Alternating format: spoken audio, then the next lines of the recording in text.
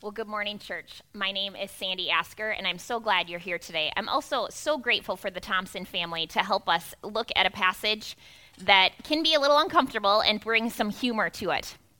These days, it's easy to find things to criticize. I don't know about you, but I find myself looking at how other people are doing Christmas or Advent, the traditions they have with their families, how people are dressed, how they're spending their money, how much money they're spending. In fact, I have a friend that says she's really good at judging. Just now, as I was writing my sermon, I wrote here in my notes, whoever is singing that Italian version is not very well trained, and I just skipped a song on my Spotify. And I literally said out loud as I was listening to this music, I'm never going to listen to that version again, and I thumbs downed it or whatever.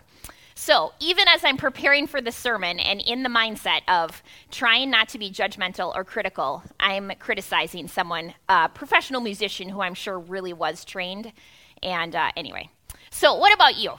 When you go throughout the days of COVID, of Christmas, of Advent, or even just online distance learning as we experienced in our family, do you find that it's just super easy to point out what's going on in other people's lives that you consider just not right? It's a real thing. It is hard, or it's easy, depending on how you look at it. It leads to broken relationships sometimes, or at least unfriending someone on social media. Enter Jesus and the Sermon on the Mount. We have been in these passages since October. We're on month 3, right? Am I doing my math correctly? Jesus has told us to forgive, to love our enemies, to give, fast, and pray in secret. And he has stretched us. Some of the passages that we've been in really are challenging. And perhaps as you've been listening, you've thought, gosh, I wish so-and-so could hear this message. There's something about those of us who believe in Scripture that we want our hearts and our minds to conform to God's. And God knows the difference between right and wrong. And in fact, he discerns it and he judges it. So on some level, it is good that we have this part of us that becomes like God, where we know the difference between what is right and wrong. The problem is when we try to take the place of God, who is ultimately the judge. Now, in the Sermon on the Mount, the context is that Jesus has started by telling us, those people that you might criticize or judge, actually, those are the people that are invited to be part of this kingdom in the Beatitudes.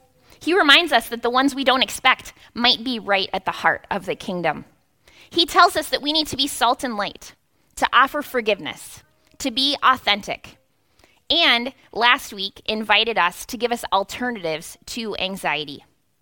So in Matthew 7, we're going to start at verse 1. But first, let's pray. God, as we think about our need for eye surgery today, God, as we consider your word, I do pray that your Spirit would open our hearts.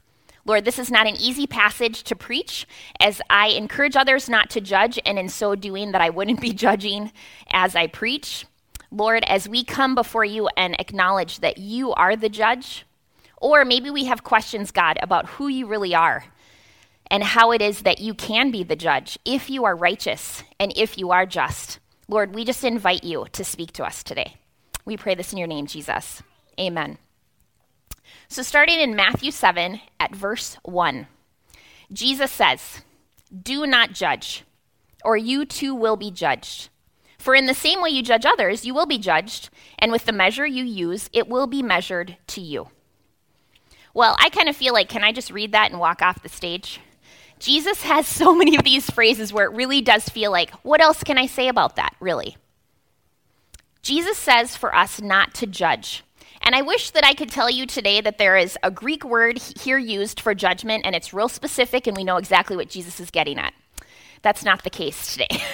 This word for judgment is actually pretty broad. It can mean esteeming someone. You're walking through the mall and you go, ooh, I like that girl's coat. All the way to a judge sentence in a courtroom. Jesus is probably talking about the ways that we look at people, however, we esteem them, and we condemn them. We set them apart in a certain category. It makes more sense that that's what Jesus is calling us to be cautious against. Jesus warns us that as we critique others, payback might be a little tricky. It's going to come right back on us. Mother Teresa said, "If you judge people, you have no time to love them." Consider the Bible. Consider the life of Jesus. As he interacted with others, he did point out what's right and wrong, right? However, he also spent a whole lot of time having meals with sinners, so much so that people judged him and criticized him for it. Imagine what it would be like in heaven someday. We're probably not going to be judging each other, right?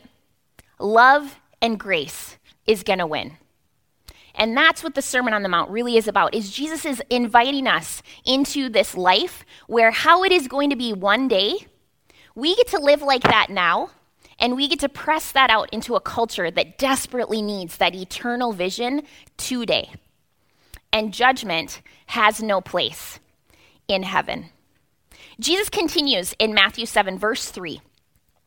"Why do you look at the speck of sawdust in your brother's eye and pay no attention to the plank in your own? How can you say to your brother, 'Oh, let me take that speck out of your eye'?" Can you imagine this? I wear contacts, so I'm always digging in my eyes. How can you say to your brother, "Let me take that speck out of your eye," when all the time there is a plank in your own eye? You hypocrite. First take the plank out of your own eye, and then you will see clearly to remove the speck from your brother's eye.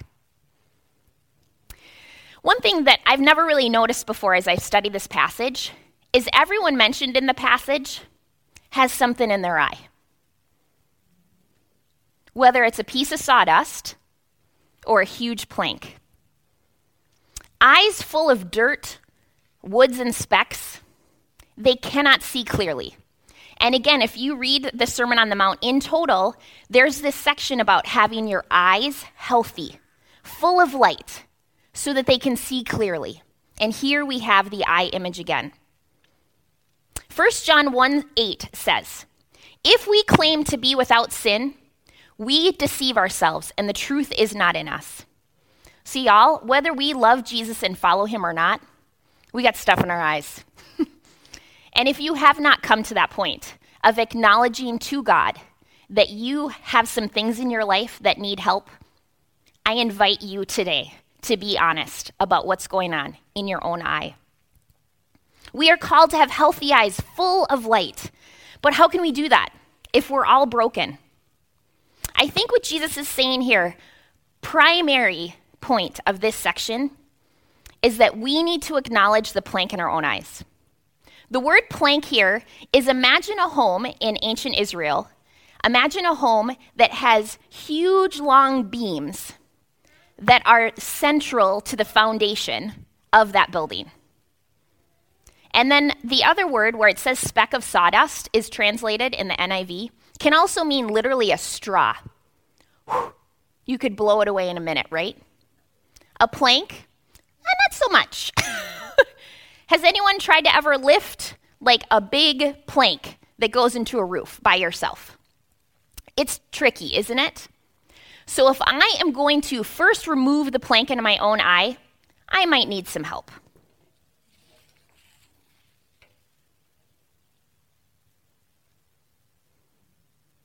The first project is our own mess.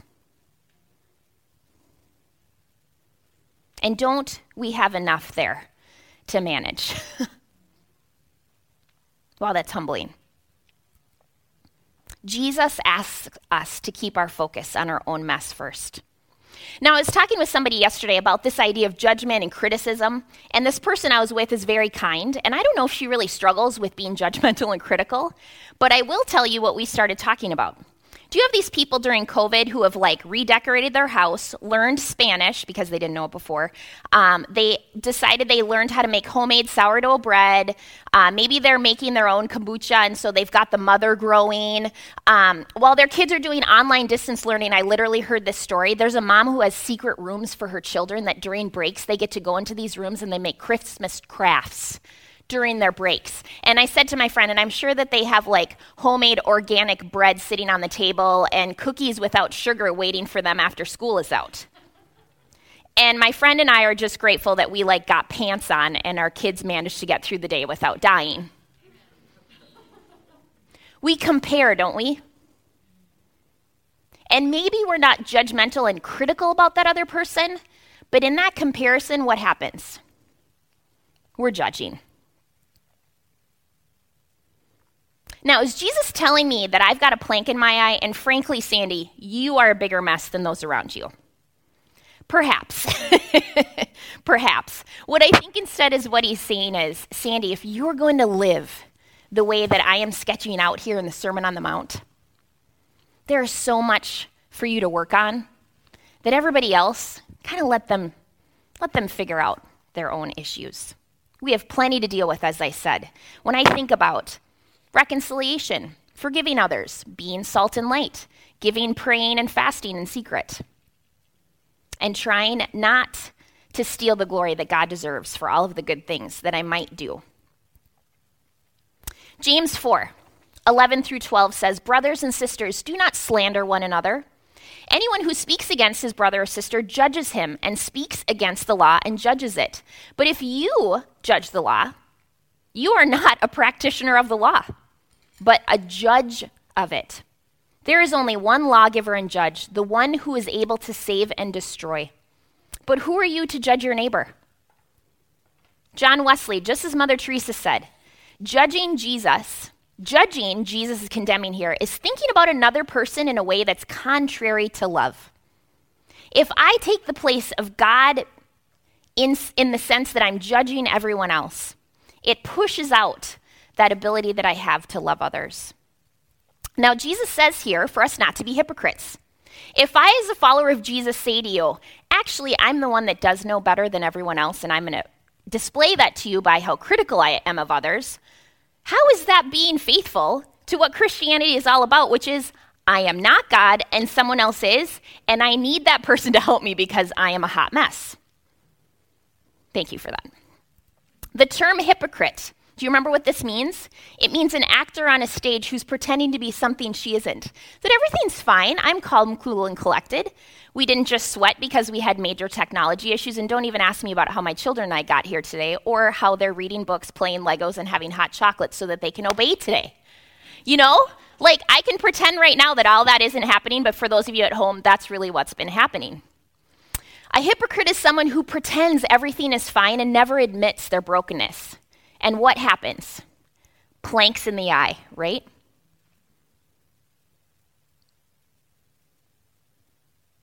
Jesus also says that once we do deal with our planks, that we're able to see clearly and remove the specks from our brother or sister's eye. What I think is interesting is it never says, once you get the plank out of your eye, then make sure you go tell the person about the speck in their eye. It just says, then you can see clearly to help remove it. We'll talk about that again in a little bit. So moving on to verse 6. Jesus says, "Do not give dogs what is sacred. Do not cast your pearls before swine." Do not throw your pearls to pigs. I'm reading my own version in my head. If you do, they may trample them under their feet and turn and tear you to pieces. Verse 6. Well, Jesus, nothing is easy here in the Sermon on the Mount. This passage, I kind of wish I could just skip this verse and just focus on the judgment stuff because I think there's plenty there to work with. But as we read Scripture, and there are things listed in context with others, it's important for us to look at that and say, Jesus, what's going on here? Here's my best stab at what's happening in this section. Jesus talks about dogs and pigs, depending on your version. Either of those animals were not considered clean. Pigs weren't. Jews didn't eat them. They didn't have them on their land. They considered them unclean, dirty, likely because of all the things that they ate, and God told them not to eat them. And dogs were the same way. You think about wild dogs in the day. They ate anything. They did whatever they wanted. They're not domesticated. They're not clean animals. Contrast that with the pearls. In the book of Matthew, Jesus illustrates the kingdom of God as a great pearl that someone discovered, and they sold everything so that they could get this precious pearl. pearls were of great value. They were precious, unlike anything else. So think about this. You've got wild dogs and pigs considered unclean, chaotic, destructive, with this pearl, high value. I put my pearls in my ears today. I would never just take my pearls and crush them in the blender or something, right? You just don't do that with something precious. So what I think Jesus is saying here is you think about the precious things in your life. It takes discernment, wisdom, and sober judgment as we think about our pearls, what is most precious to us, and how we offer that to others. Perhaps there's a word here for, there are certain times that we are to be loving our enemies, and we might share our precious pearls, and they're going to smack us around. Jesus is an illustration of this, right? He took that which was most precious. They ended up crucifying him for it. That was his will for his life. And there are times where that's going to happen with us. But Jesus is saying, be discerning, be wise about what is precious to you. And consider that before you offer what is most precious.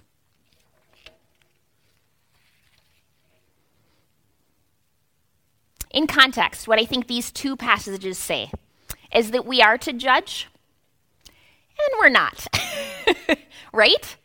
There are times where we need to say that is not right, either to ourselves, and we'll talk about how do we do that when it comes to me talking to someone else about it.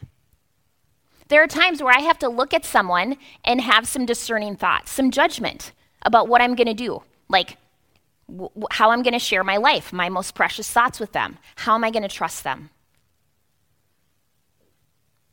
So what does this look like? I was thinking about what's a real, tangible example of this. I think when we think about the church, this brother and sister language intimates in the family of God, how do we treat one another? We aren't to judge one another in the sense that I cast you out.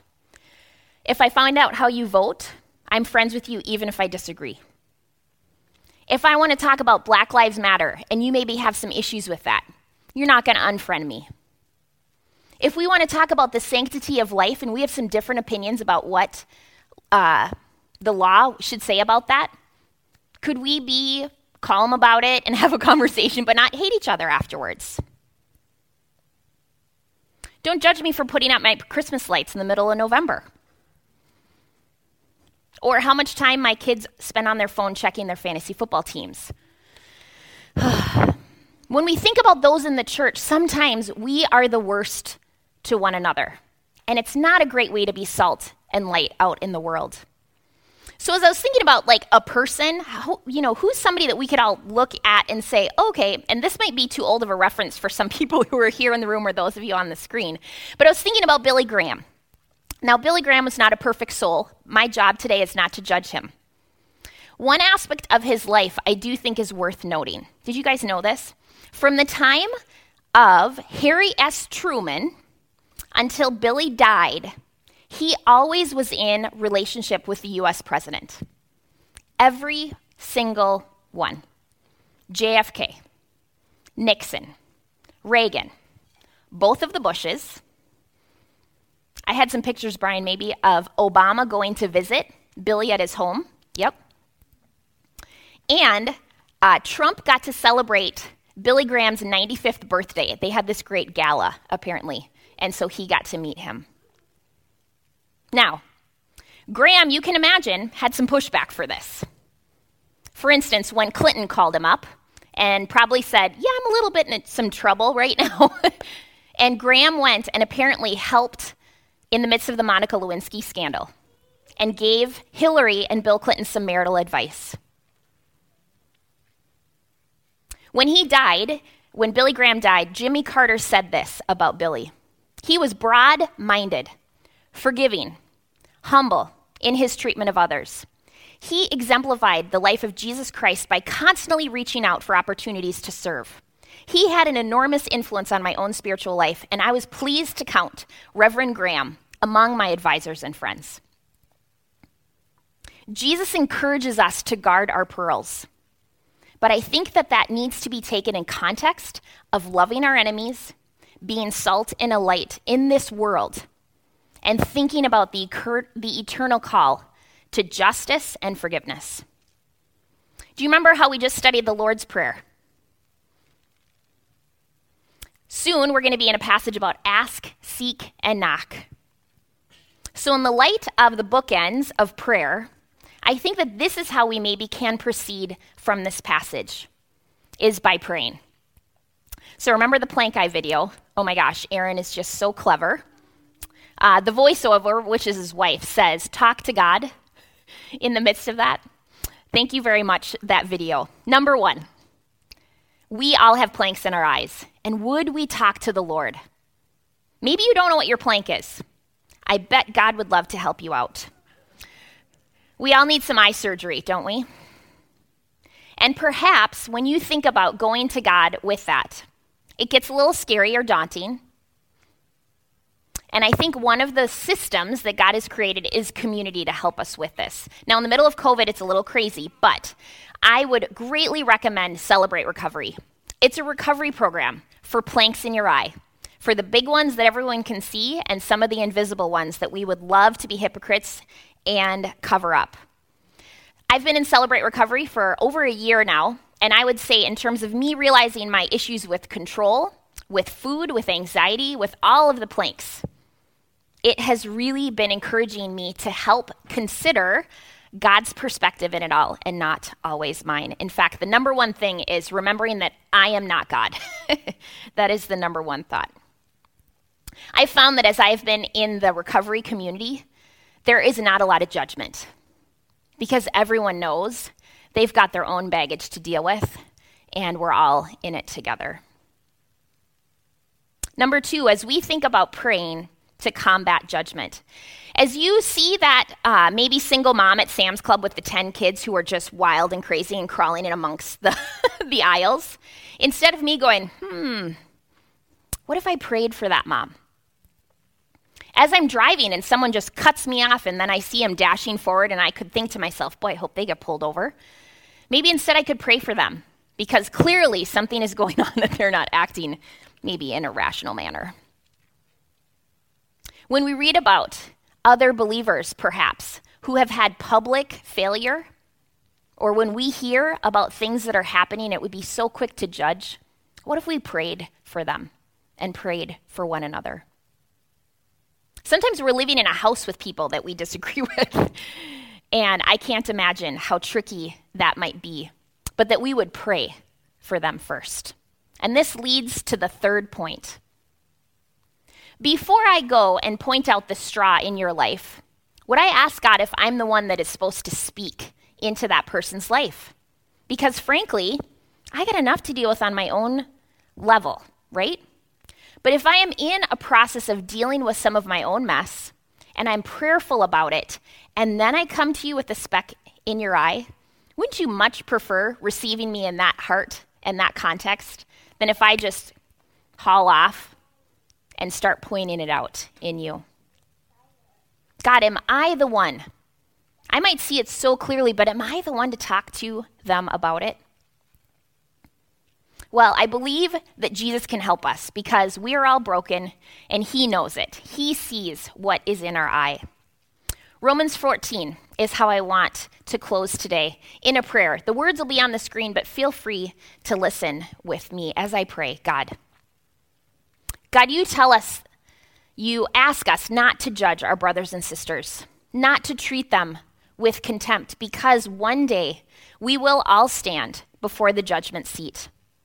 Lord, you wrote in your word, as surely as I live, every knee will bow before you and every tongue will acknowledge you as God. And each of us will give an account to you. So Lord, help us, therefore, to stop passing judgment on one another. Instead, would we make up our mind not to put any stumbling block or obstacle in the way of a brother or sister? For Lord, your word says that the kingdom of God is not a matter of eating, drinking, hanging Christmas lights, spending money, etc., but of righteousness, peace, and joy in the Holy Spirit. And your word says that anyone who serves Christ in this way is pleasing to God and receives human approval. God, we want to serve you in a way that pleases you. Help us, Jesus. Amen.